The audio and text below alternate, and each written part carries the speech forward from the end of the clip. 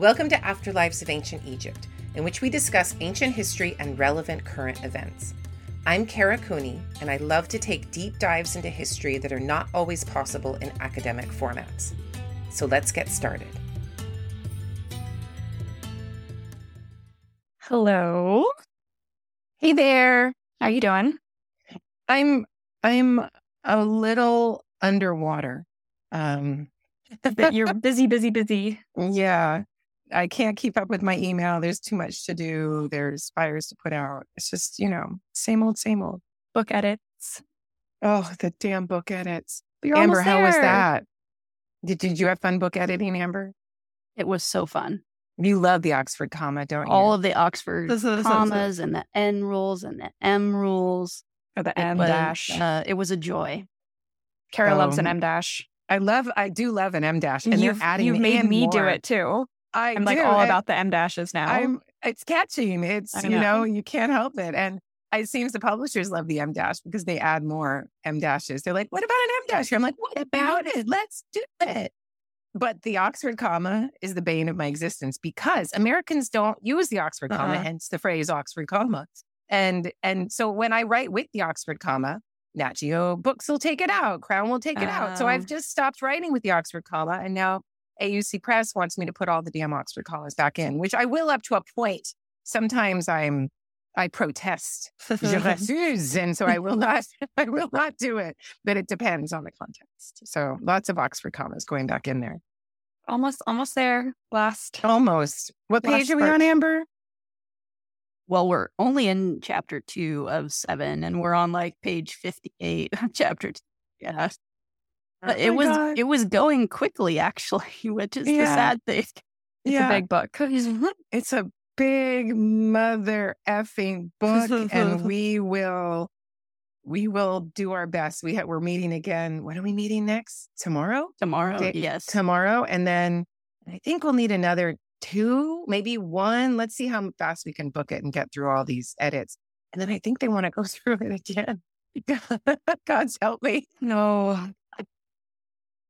So it just never ends. It's just the coffin book that will never be published. But it's a beautiful thing in academic publishing. And this is a shout out to AUC Press. You guys rock. It's an unusual thing in academic publishing to have somebody go through and do a close reading of your text and to catch little things and to catch the way something reads and to say, well, that's not really clear. What did you mean? And I'm like, oh, shit, it's not clear. I should clarify it. And most academic publishers don't have the time to do this. And then the book costs $300. This book will cost, what is it, $125 or something like that? It's $125, which is amazeballs. Way more reasonable. For a book it's now nearing 500 pages and all color pictures throughout, almost 1,000 images, as I keep saying. But this is just the albatross that is still around my neck, still there. It's still there. When I release it is when I hold this book in my arms, I feel. Baby. But even then, since it's an ebook, there will always be things that I'll be like, damn it, I got that wrong. And then I can fix it in the ebook because I feel the ebook will live on as well. Yeah. So, yeah. Everyone loves a good ebook. You can search Control F. And for all these images, you'll be able to make it bigger. So putting that on a tablet and then enlarging the picture. Yeah. I think it'll be super useful. And our quality of photo is good. So you'll be able to zoom in and see a lot of detail that you didn't expect to be able to see. So this is the hope, at least, because these coffins are really off of public. Well, they're in public view, but because they're in such public view at the NEMAC, most of them, they're now not, it's not possible to study them very easily. Well, so they haven't been published in this way. They have not. Ever. They have not. So that's, we'll get through it. And we just carve out little moments of the day to work on edits and Oxford commas and clarifying meaning. And it's good. It's good. And goddamn bibliography. I sat earlier and updated my Zotero after we talked. I was like, okay, I have to go through and make sure my Zotero is really up to date. And it just takes so much time. And it really does. It really does. That's the boring part. The funniest problem that we have is that we used EndNote, and EndNote then creates the bibliography automatically. And we just assumed that EndNote was putting all the Coonies in a particular year, if there's more than one Cooney 2019 or 2018, that they were alphabetizing them by whatever it is that they're supposed to alphabetize them by. But EndNote did not do that. And so we had the Coonies of 2018. How many are there, Amber? 5 articles or books or things? It's like A through E. Oh, wow. And they weren't in alphabetical order. So that's been corrected. And now Amber has like a rubric that Cooney A becomes Cooney D and Cooney C becomes Cooney A. And oh my God. That's it's awful. a clusterfuck. It's horrible. So so that's happening. But it's okay. You know, as I try to tell my son, he's like, why do you even do this? This is stupid and boring. And I say, with every job, there are things that you don't want to do. And there are things that are awesome. And there is no job, no career, no life's path that has where everything is puppies and rainbows. There's always going to be some difficult mountains to traverse. Yeah, there's always going to be tasks Amber and Kylie and I, we are all traversing these mountains and doing our best as we can. At least you can laugh about it. So we do. And you know, pour wine if the timing is appropriate. Yes. Pour wine while we are doing these things. So it's good. It's good. Good. Well, today we have our October supporter Q&A. So we have some love a good questions. Q&A. Yes. Always fun, always unknown. So let's just dive on in. Okay, so our first one comes from Abigail. Oh, and it's about clothing. So they have 2 questions about clothing. I can relax. I'm going to go take a shower. You guys do, and I'll get back. So in tomb paintings, linen clothing is usually depicted as white and pleated. But did the ancient Egyptians ever dye their clothing? And if so, with what and with which colors? Do we know if the pleating was deliberately ironed or if that's just a reflection of how linen naturally wrinkles? Great question. I'm so glad you're here, Jordan. I'm so glad you're here. So you go. And for all of our listeners, Jordan is indeed writing her dissertation on not just fabric and clothing, but on fashion and identity and intersectional identity and gender and all of these things. So take it. Yeah. So to answer your first question about dye, I think we have to remember in tomb scenes, we're seeing a very ideologically specific type of scenario. So I think it's often been compared to like, you know, someone's Sunday best, right? And so white is very ideologically charged with like cleanliness and purity. And so in this religious space in the tomb, white's going to be the type of clothing shown. But given that, it's still predominantly white or as white as you could get it, right? So the richer you are, the more white you can make your linen using natron and other salts. So like if you were lower status or poorer, you would maybe have more a natural colored linen versus the richer you are, you would have a bright white. That's the aim is. As for dyeing, we do have some evidence for dye in small quantities. Like they're not going to be dyeing whole sheets of linen. Linen doesn't take dye well. It requires an alum salt to get the dye to adhere to it. And this wasn't practice at the time. I don't know if they didn't know it or whatever, but we don't have evidence for them fasting the dye to linen. Wool takes dye so much better. You don't need a fast at all. So, you know, this is the debate about the degree of which they were using wool in lived reality versus these really specific tombs contexts.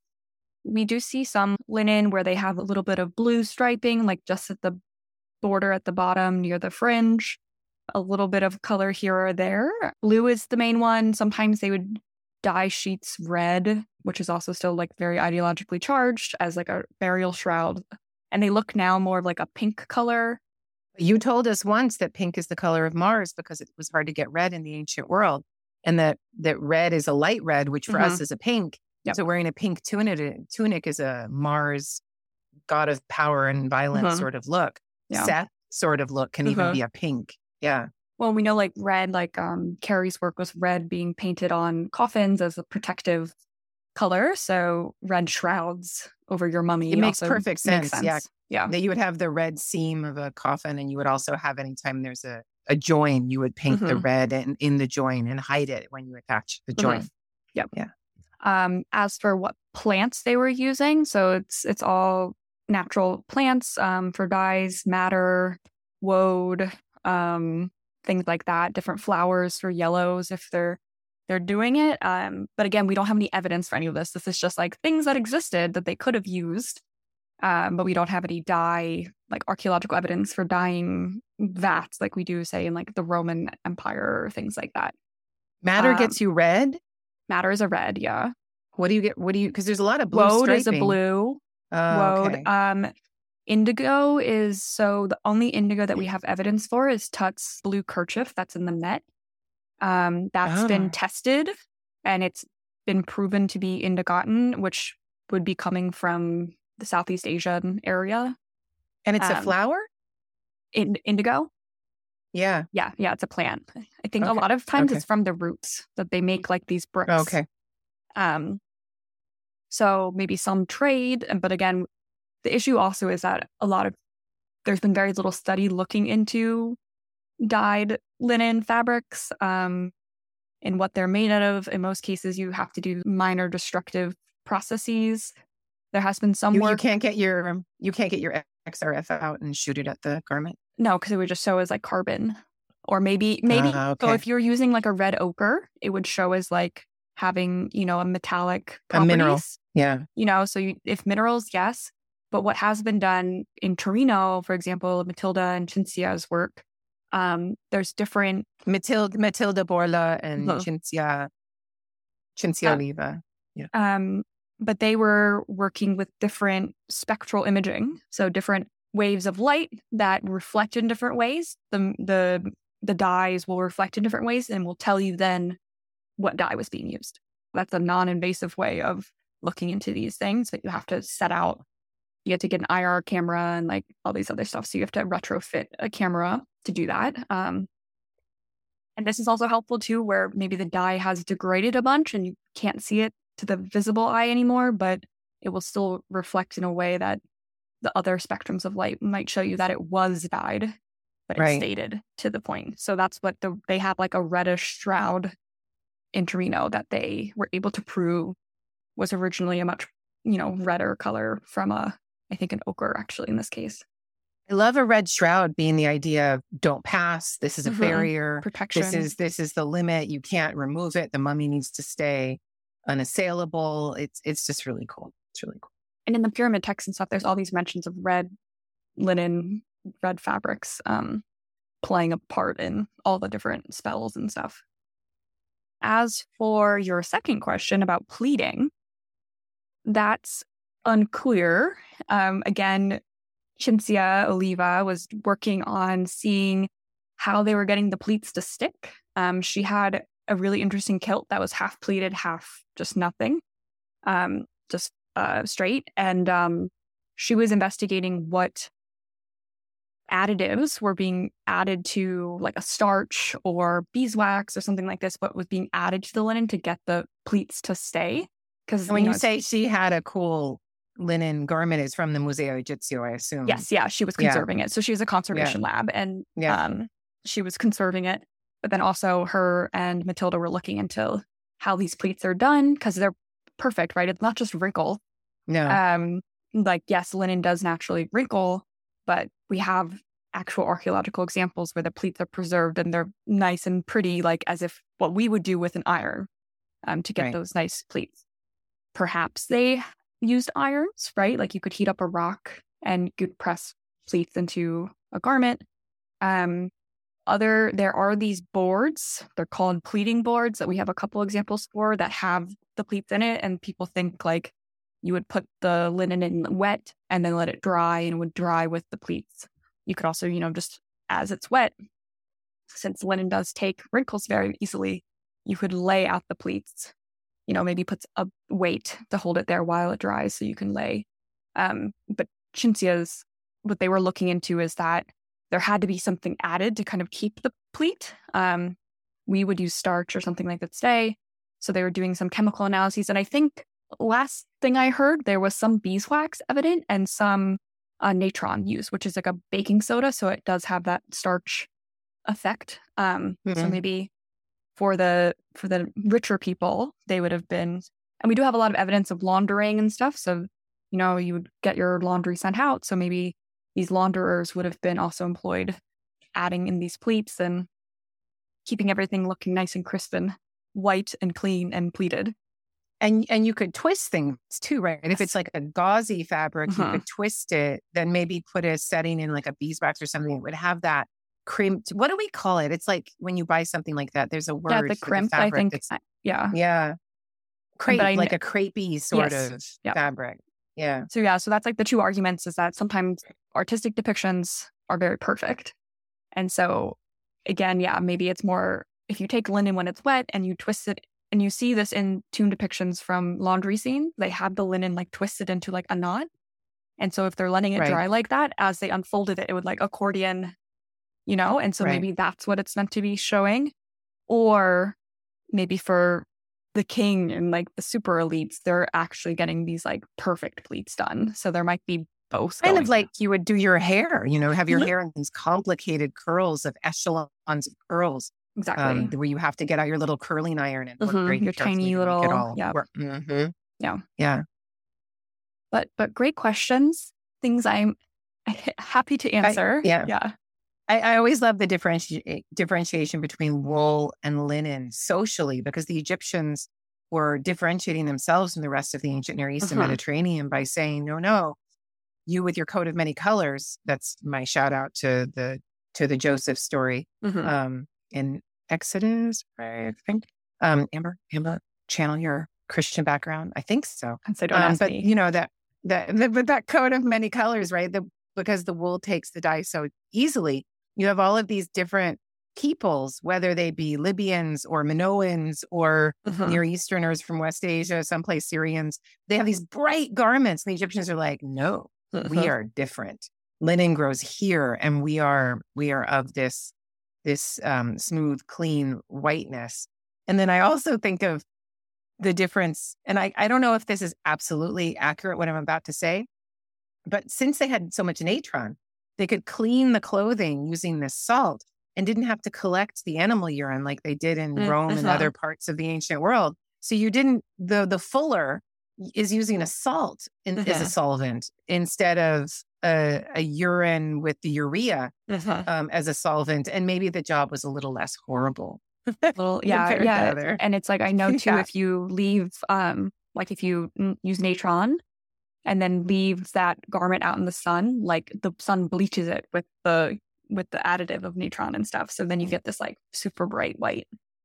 So the Egyptians were walking around in like nice, really clean clothes, and that's when you see they depict foreigners with their woolen garments. They're always so colorful and very stark difference between the two, for sure.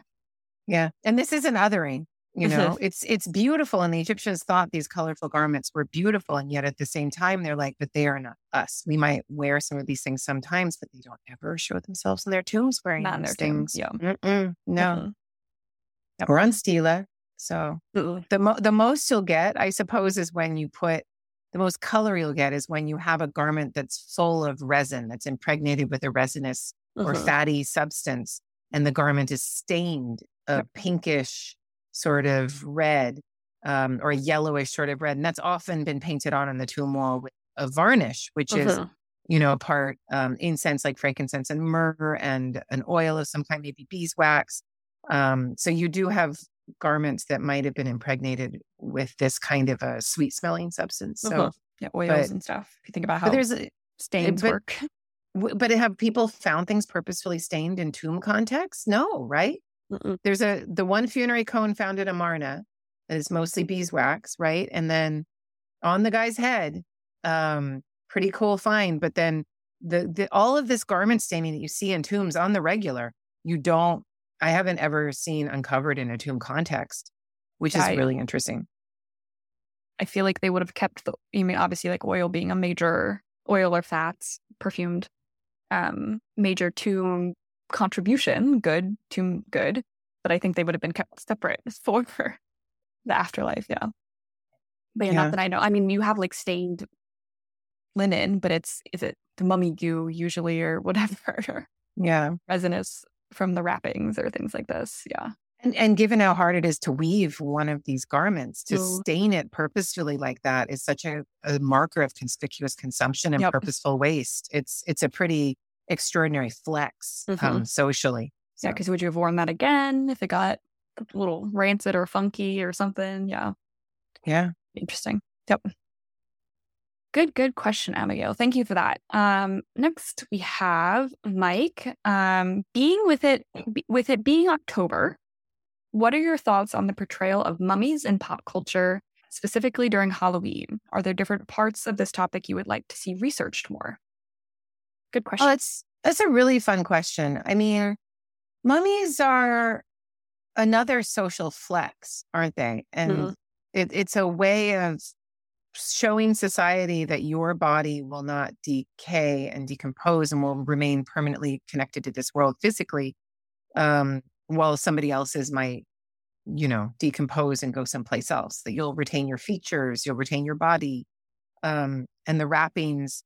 Some of them painted pink, some of them, with protective spells on them. The wrappings provide that barrier, and then the shroud on top, that red pink shroud, is like, don't mess with this mummy. It's a special thing. It's a saint. It's like, a sacred body in some ways. The manufacturing of a sacred body, of an effigy out of human flesh and bone and skin. Now, is it appropriate at Halloween to show these things? I mean, I've spoken on this topic before, saying that if elites are going to put that much visible display of resources being used for their own personal preservation, and then, what do they expect? What did you think was going to happen? People will then turn this into other cultural tropes. In the ancient world, it would be like, there's an ancestor who can be connected to this world for a long time compared to somebody else. Gives a permanent power connection, like a conduit between the world of the living and the world of the dead. But for us, where we're not connecting to these ancestors anymore, we don't remember their names. We're not praying to any of these ancestors. It becomes something more frightening, more separate. And we don't associate it with a Marxist elite flex or an elite flex in a Marxist sense, right? We just think of it as something that's like a dead body that's around too long, that's kind of freaking scary. And it becomes part of that Halloween discussion when the veils are thin between the two sides, this world and the next. And I think it's perfectly fitting. It's all about the dead remaining in this world. And in this case, when they go to a museum or another place, it's like the dead remaining in this world longer than they should be, or in places that aren't appropriate. Yeah. But I think it's funny too that there's an idea of like haunting, or that the mummy's revenge, the mummy's curse, right? That we, the living, did something to them that they are then needing to enact revenge. Like we looted their tomb, or so it's almost, there's an amount of anxiety that like we did something bad to them that we know we shouldn't have done. And the mummy then has to become reanimated to enact its revenge upon us. And so it's funny, it's like the after effects of like colonialism, right? That like, we raided all these tombs, we looted all these mummies, we unwrapped them. And now within like the Western conscience, we have this fear of reprisal, and that the mummy, that we inherently think the mummy should take revenge upon us, and that we stole something from it, or that it should curse us, the whole, tomb, looting these tombs. I love that. It's a cultural memory of colonial guilt, of things that we know that we've somehow done wrong. And this is a way that we can enact it and work it out in a sense. I think you're absolutely right. Yeah. So, and a good, go haunt those mummies. Good for you. I think it's great. Yeah. I mean, and one final thing I'll say, you can go to the next question, is there's a wonderful letter to the dead written to a woman named Ichi. And the letter to the dead is not addressed to her or even her mummy. It's addressed to her coffin. So there is this Egyptian idea that you need an effigy that is physical, so you can communicate with the spirit. And you can't communicate with the spirit unless you have a physical place to touch. And the mummy can provide that as well. And I think we humans somehow know that just intuitively, that keeping a body around means somehow potentially keeping the spirit and the presence of the dead individual around too. And where have you kept it? How have you kept it? And that just makes as you say, it creates an anxiety. Yeah. Go watch, we do always endorse the Brendan Fraser Mummy classic. Yeah, I love it. And you know what else I was thinking of when you were talking about colonial guilt is Young Sherlock Holmes, which is a brilliant film of my generation, a Gen X sort of film. And there are the 3 Egyptian princesses whose graves were despoiled by the Europeans. And then there's all this revenge to claim 3 Egyptian princesses. And I think that's a perfect discussion of that. And that movie's like 30 years old, right? I like that. I love that movie. It's great, but it is about a revenge of you've mistreated the Egyptians. Yes. And here's what you get for mistreating the Egyptians. Yeah, it's different than like vampires or something like that, right? Like the mummy's always seeking revenge, or because you took its jewelry or you looted its tomb or you did something to it. It's never just like being a monster to be a monster. He is a modus operandi. Yeah. Okay. Good question. Okay. Noir 88 asked, this one's good. I don't know if we can, maybe we'll have to think about how we want to answer this. What was your what was your most heated argument with another Egyptologist or with someone from the public? They want to hear from me and Amber as well. Oh my God. Well, who wants to start? I haven't prepared. I'm flying blind. There's so many. I think the public you could probably speak to, like facing off against conservatives, weirdos. So no offense to conservatives. Yeah. Well, I mean, for that one, you can look at an article I published in Sapiens regarding my latest book, The Good Kings, and a real support on the other side of authoritarianism and a kind of prosperity gospel of the elite. And it was an elite white man who was challenging me, but he wasn't an Egyptologist. But for the public, that's fine. Yeah. Yeah. But the big argument I have to think of, you guys go first and then I'm trying to think what comes up for me. I mean, I'm such a junior scholar. I guess could nicely say I've never been in a big argument with an Egyptologist. I remember that one time I presented at ACE. We're not going to name names because we're obviously not going to go there. But I remember the first time I presented at a major conference, a very prominent, not Egyptologist. I know exactly where you're going. You know, because you were there. Yeah, I know exactly. Questioned my dating of an object, and I had to respond in that large setting with, a big audience and stuff. But I wasn't that thrown off by it because that wasn't really the hinge of my argument. And I was just basing it off someone else's work. So I was like, I'm just following this other dude's work. I'm not, here to debate the chronology of things or whatever. So it was fine, but it definitely threw me through a loop for a hot second. So I was like, but I wouldn't say it was a debate.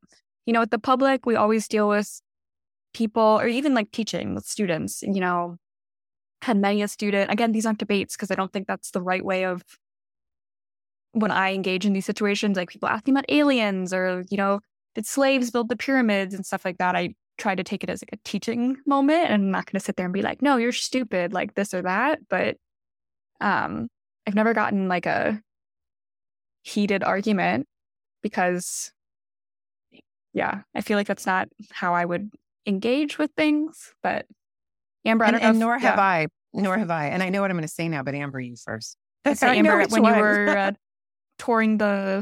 giving tours to the public at the Getty and stuff, or Art Muse, did you ever come across? Yeah, LACMA and the Getty. Like you say, you always encounter members of the public that occasionally want to push back. I feel also, if you're a woman in the galleries with a group of people, especially, when I did it, I was younger. And so, young and blonde and female, and that was not working in my favor at all. As far as some of these always older white men. It's always older men. Yeah. Their cheese is moving and they don't know what to do. But generally speaking, I don't have heated arguments with Egyptologists unless you count my husband. Oh my God. So diplomatically said. Yes. Okay. So the biggest throwdown I have ever been in, and it was very public, so I will name names in this one. I was in Lisbon, Portugal, and I gave a paper on coffin reuse and the Baba Gazuz cache in particular, and talked about how incredibly incestuous, I use that word just kind of to really hit the point home, that they were reusing the coffins again and again and again. And there was gender modification. So if a guy died and they expected a woman or whatever, that was the coffin set they owned in the family, they would change the gender to fit the person who had died. There were blank name spaces that were varnished over, that were ostensibly filled in with paint over the varnish. Just a tremendous amount of reuse. And the Baba Gazuz cache is,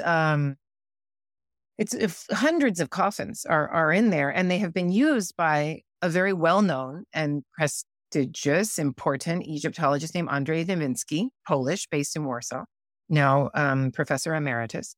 And he has used this to create his seminal work, 21st Dynasty Theban Coffins. I think that's the exact title. I have to check. Mm-hmm. And used that, the Baba Gazuz cache, to create a very complex dating schema, a typology, if you will, that goes from one style of decoration on a lid or a case or the interior to another style, and that this changes through time. And that they're, in the early 20th, and it is for all yellow coffins. So, from the 20th dynasty to the early 21st, the mid 21st, you get all of these different styles. And Nowinski is very granular in his typology, and he dates things sometimes to a particular high priest of Amen, sometimes to a particular king, and is very precise about his dating. And I was on stage and I was presenting the Baba Gazuz material and saying that there's all this reuse, so much reuse, and reuse here, reuse there. And I said, it speaks to me that we need to rethink some of our dating schema, and that it has upset some of the typologies. And I use the word upset. And then after this conference, I got an open letter addressed to 299 other people or so that was a throwdown, claiming that I had tried to impugn his honor, or was calling him out, had slapped him across the face with the white glove, or whatever it was. And it was a nice 1.5-page letter of how I was wrong. I was absolutely wrong. And the decoration is the latest thing you put on a piece. And so since the decoration is the latest thing you put on a piece, then, it can be dated that granularly. And without dealing with the fact that sometimes you get an older collar and then a newer lower body painted on, and you can actually see it. And it can be examined. You have different levels of painting stratigraphy on a particular coffin. And that my argument was there's a melange of decorative styles rather than a coffin always having one style. A case could have an older decoration than a lid, for example, and an interior might have an older decoration or a later decoration, and so on and so forth. And that I was just saying it was very complicated, and we need to rethink these things. So this open letter went on, and I thought, well, what do I do? How do I deal with this open letter? And in typical form for me, I think I didn't. I just thought, I'm going to let this stand. I'm going to let him have the last word. I'm going to let him put his open letter out there, and I'm not going to respond. And I think that, and then at the next conference, there was a coffins conference, the Second Vatican Conference conference, and Andre and I sat down, and he said, "So let's bury the hatchet." And I said, "Sure." But I didn't ever want to pull out a hatchet. I just want to work with the scientific data. I just want to ask what the data can show us, and where we're moving to, what directions, and how things work. I don't think I was trying to make it about one scholar being right, another scholar being wrong. Mm-hmm. And I try to correct my own work all the time. But this has since become, and I think because I didn't write back and apologize, which is what was expected from me as the junior scholar, and from him as the senior scholar, it was expected, I think, from the academy at large, that I write back and say, "I am so sorry, Professor Nowinski, that you felt slighted in any way, and I didn't mean that. I'm so sorry. I'm so sorry." And I didn't, because I was pissed off that somebody would come at me when that wasn't my intention at all. And I didn't feel that I necessarily needed to apologize. That has harmed me in my political dealings with many institutions particularly in Europe. Mm. And that's something I have to deal with and continue to deal with. And it's the kind of thing that happens in the field. And I'll continue to speak out and be very polite and very matter of fact about what the data is, and not make things emotional and about one person being right or wrong. And actually not engage in the battle that was presented to me. But it was interesting to see how shocked people were that I didn't respond and apologize for what I had said. Because I also knew if I wrote back, it would have become bigger because I wouldn't have apologized. I would have said, that's not what I meant. That's not how I put it. We do need to rethink the granularity of these typologies. And then it would have blown up bigger. So I didn't have any choices available to me. If I wanted to hold my scholarly ground and my own authentic voice for what I thought was correct in this space. So it really, somebody put me into a very difficult spot, and I had to like stop and go, what do I do? What do I do? Just what is choose one not to supposed engage. to do? Yeah. Yeah. And choosing not to engage is an action. Is a choice. And it has consequences, and those consequences were very real. And there's still people in the academy who will not speak to me because of this, like will turn their backs on me and not speak to me. I'm like, whoa, okay, because I did this or didn't do this or whatever it was. And some people want to perceive you as being people want the debate and the argument and the drama, or they just want you to be the bad guy. And if they really think, oh, now we have the evidence for you being the bad guy, then they're gonna take it and then start telling everyone, oh my God, but she's a bad person or whatever it is. And I also learned in that moment as a junior scholar, and this is probably 10 years ago now. Oh, maybe not quite, 2015, I think. But I learned that you can't get everyone to like you. That's not what we're here to do. But for a woman's power in the academy is in large part getting people to like you. Whereas a man's is like throw down and flex and here's my big idea. And I don't need you to like me. And that aggressivity is rewarded. For a woman, you have to be more charming and you have to be more diplomatic, and it's a different space. Now, since I'm 6'1.5", maybe I'm going to inhabit this space a little bit differently, or maybe I feel like some of these binaries need to be overthrown in the academic world that we find ourselves in now. But it was an interesting place. And so now I try to float above the patriarchal pissing contest, but it's still there. It's still there as a part of my coffins world.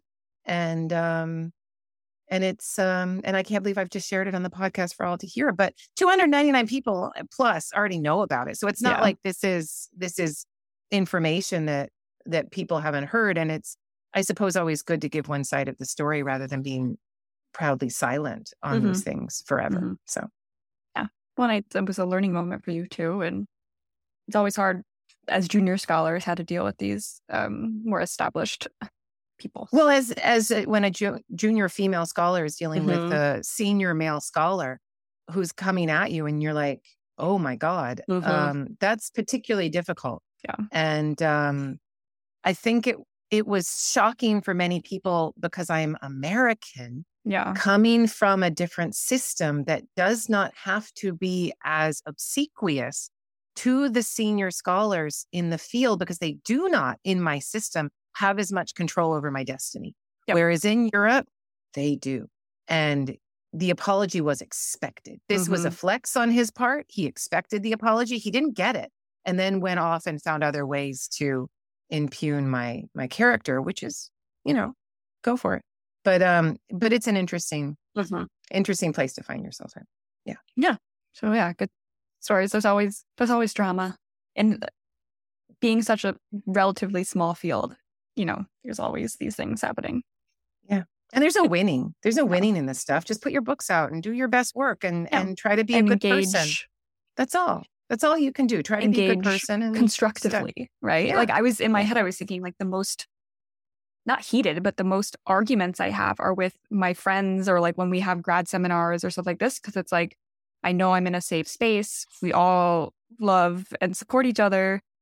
And so we have, amongst our friends and colleagues, we have the most arguments because I feel like we know we can debate, and it's no one's going to like take it to the next level of like calling names or anything like that. And we can have a debate and have differing opinions. And it's like, okay. I mean, let me say the most heated arguments or passionate disagreements are not necessarily the most important disagreements you will have in your career. Usually those most important disagreements are much more quiet, like much more, and you have to be much more strategic.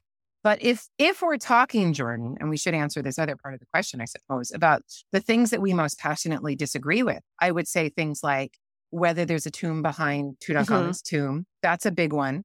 Whether sacrificial burial actually happened in the first dynasty, because now people are pushing against this. Yeah. Whether or not female kings actually had the power that we say they had, or whether this is too positivist a perspective. There's a lot. Dating is always chronology, even though that to me is like the most boring thing ever. But like people will write articles back and forth responding to each other about like stupid chronology dating. And I have seen senior professors scream at more junior female professors over exactly that chronology. That's not my story to tell, so I'll leave those names unspoken, but maybe people can figure that out if they know. If they know, if you know, you know. But those kinds of things, I mean, it does get super heated. And then race, ethnicity, identity. Who owns Egypt? I can't think of anything that creates more drama. However, Egyptologists and Egyptologists tend to shy away from this subject and not answer it directly. And I think that's to our detriment, but because it's such an interesting topic, but wow, does it make people lose their minds? Anything you think are hot topics right now? If we apply to Egypt, those are still hot topics. Yeah. Okay. So we're in our final question. But there's a bit of it's a multi-parter, so I'll start slower. So this is from Paul, who we have featured on Substacks in the past. A craftsman, a woodworker, has been doing some experimental archaeology as well. So really cool work. Amazing woodworker. Yeah, amazing. So happy to get in touch with him again. And he has a question about, he was looking at some stuff from the Museo Egizio di Torino and looking at some of Ka's stuff. And he was wondering if we could have a look at the inscription, which I shared in the chat. Kara, if you want to have a look at the image, it's on the last page. And tell me, let me go look. If it was applied before or after death. And he says, the gist I've got is that it's Ka's name, work position, and a signifier of either his social standing in life or him having been justified in the sense of judgment after death. So he's looking at a bunch of other stools, and he found other examples of similar writings, variation in titles, or like for the Ka of blah, blah, blah, blah, blah. But I guess wondering of, maybe this speaks to, whether this furniture was meant to be actually used in life, or whether these were just tomb goods. And so does the inscription help us at all? And so first, we'll put the image on when we post this episode on the Substack. I'm looking at it right now, and Amber just sent me that it's a stool. She sent me what the object is because I didn't have that. Oh, yeah. Okay. Nice little stool. I mean, the stool looks like something you would absolutely use in daily life, and it has use-wear patterns from what I can see. So, and where it is seems very much like a label that you would put on right before you put it into the tomb to me. And the fact that it goes over these use-wear patterns and doesn't. I mean, the Ma'af Hero in the first image does seem to be a bit denuded, but maybe because they've kind of run out of ink, not necessarily for any other reason, but there does seem to be a little bit of plaster over that Heru sign. So, maybe so much furniture, or all the furniture that we have from ancient Egypt, is from funerary context. So to say definitively that it did not have people's names on it until they put it in the tomb, I don't know if I can do that. Maybe he's part of a village council, a Kenbet, a council of elders, and this is the stool that he used in that council, and it has his name on it. And I don't know. The second one looks much more It's crisper. Perfect and very crisp, very fresh, doesn't have any plaster going over it.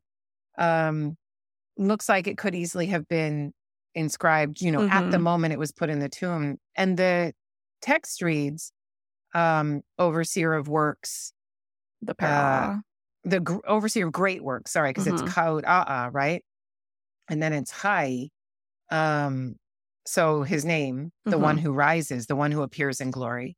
And then in one inscription, you have a Ma'aheru, true voice, which is something traditionally only seen when you're dead, but not necessarily, right? It just means you speak truth. And then the other one is Wechem Ankh, repeating life, that you will get to live again. Both of them seem funerary as epithets after the name of the dead. But, someone should do some work on that first one and see if they can prove that the name was there and that there's use for patterns over. It'd be kind of cool to know that, he had a stool that he brought with him to work, or that he brought with him to the community discussions and then sat on it or held on to it or something. And that it, that it was a part of his life in that way. But it's definitely a daily life object. I mean, what do you think? Well, so the other question that Paul had was that the linen in costume also have his name on them, like a monogram.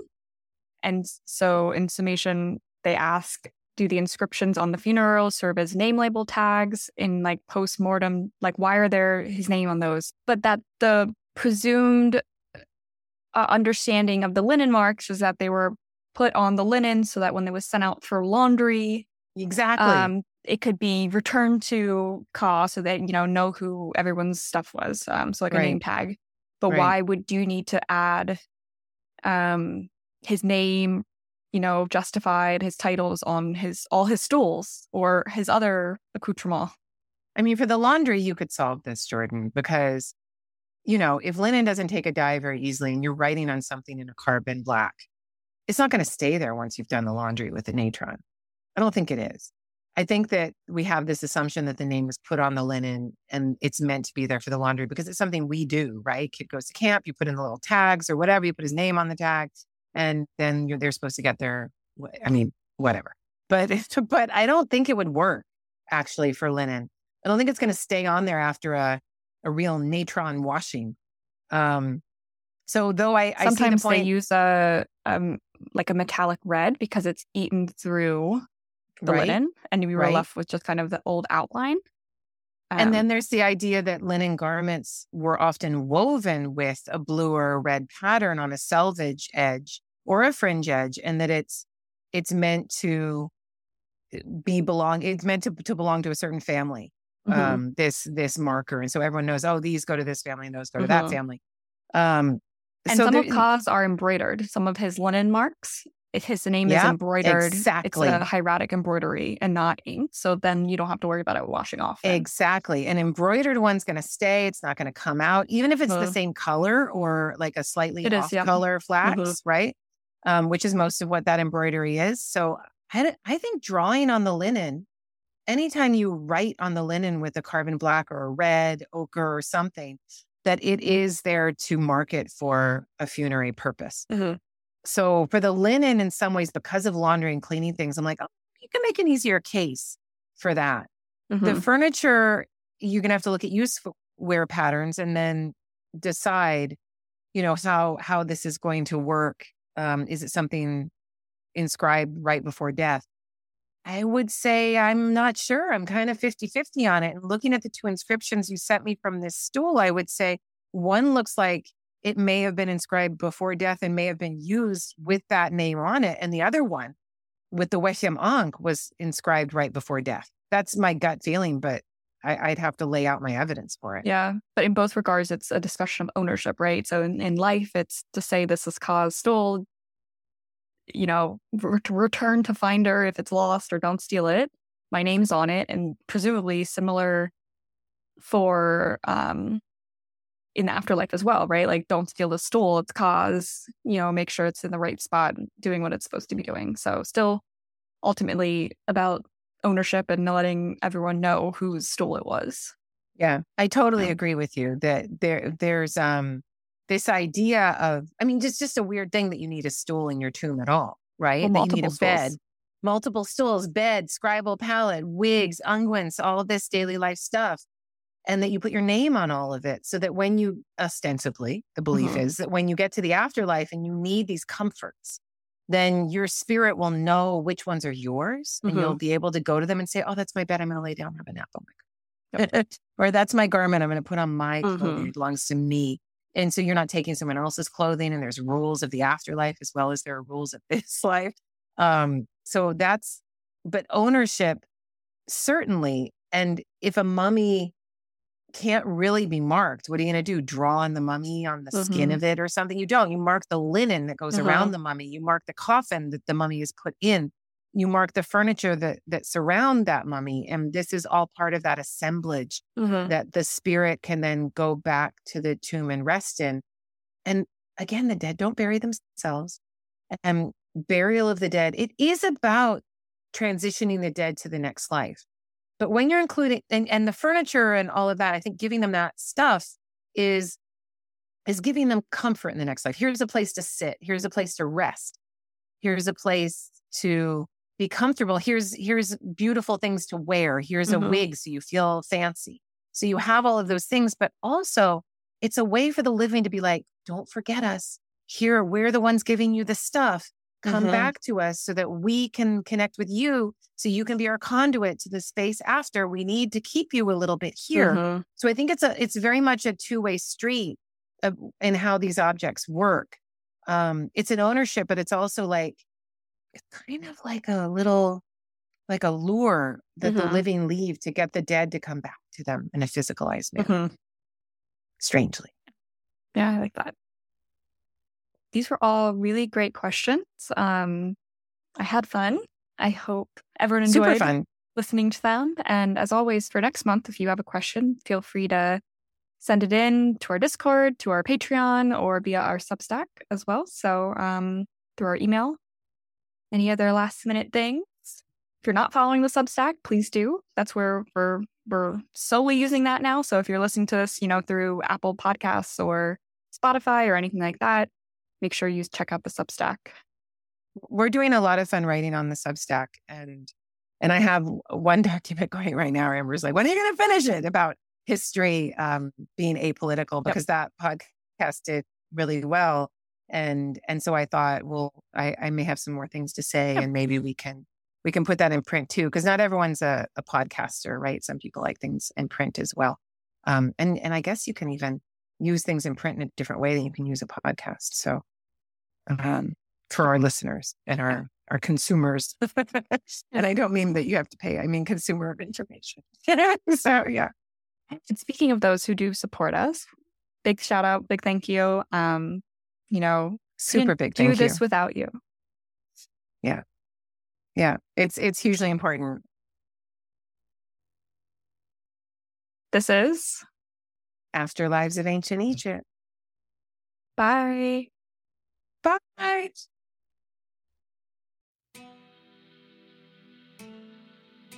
Thank you to our listeners for your support, and please subscribe. If you enjoyed the show, share it with all your friends, and most importantly, leave us a 5-star review. Send all those ancient world questions and topic suggestions for future episodes to ancientnow@substack.com. We actually do read them all. You can find info on all my books, articles, and upcoming lectures on my website. Just head to karacooneyegyptologist.com. Amber puts all of that together. Oh my God, thank you, Amber.